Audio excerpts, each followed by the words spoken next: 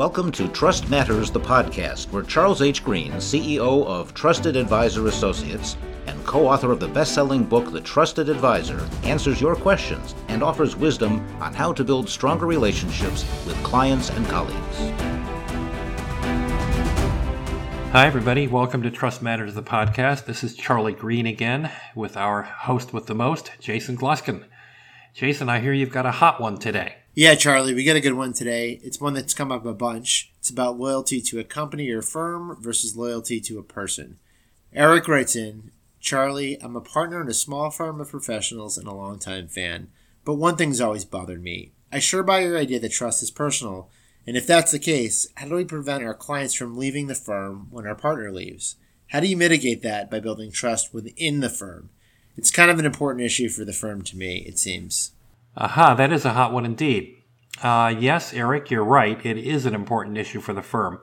However, it's therefore important to frame the problem correctly. Now, the way you just framed it up is what I would call the conventional way.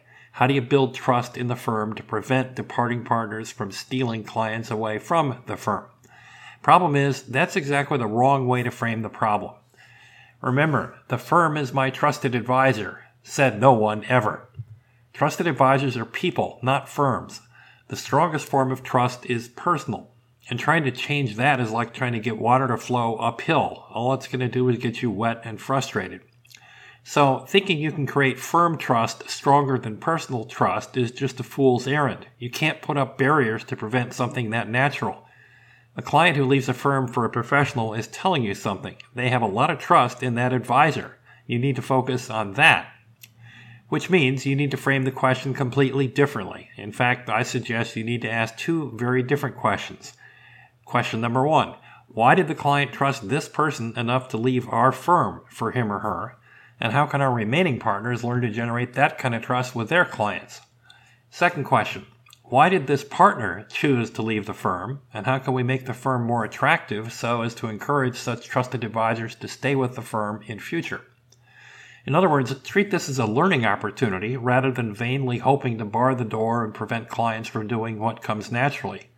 Actually, you should congratulate the partner for being such a trusted advisor and learn from him or her. And you should congratulate the client for following their trust and learn from him or her. The quote problem here is not how to prevent clients and advisors from leaving. It's how to make the firm more attractive to partners and how to make partners more trusted advisors to their clients. By the way, this is another example of the paradoxical quality of trust. The way you decrease client departures is not by trying to counter personal trust with firm trust, but by embracing personal trust and working to help augment it within the firm.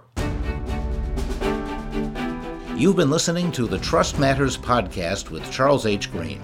Send us your questions about trust, relationships, and business at podcast@trustedadvisor.com.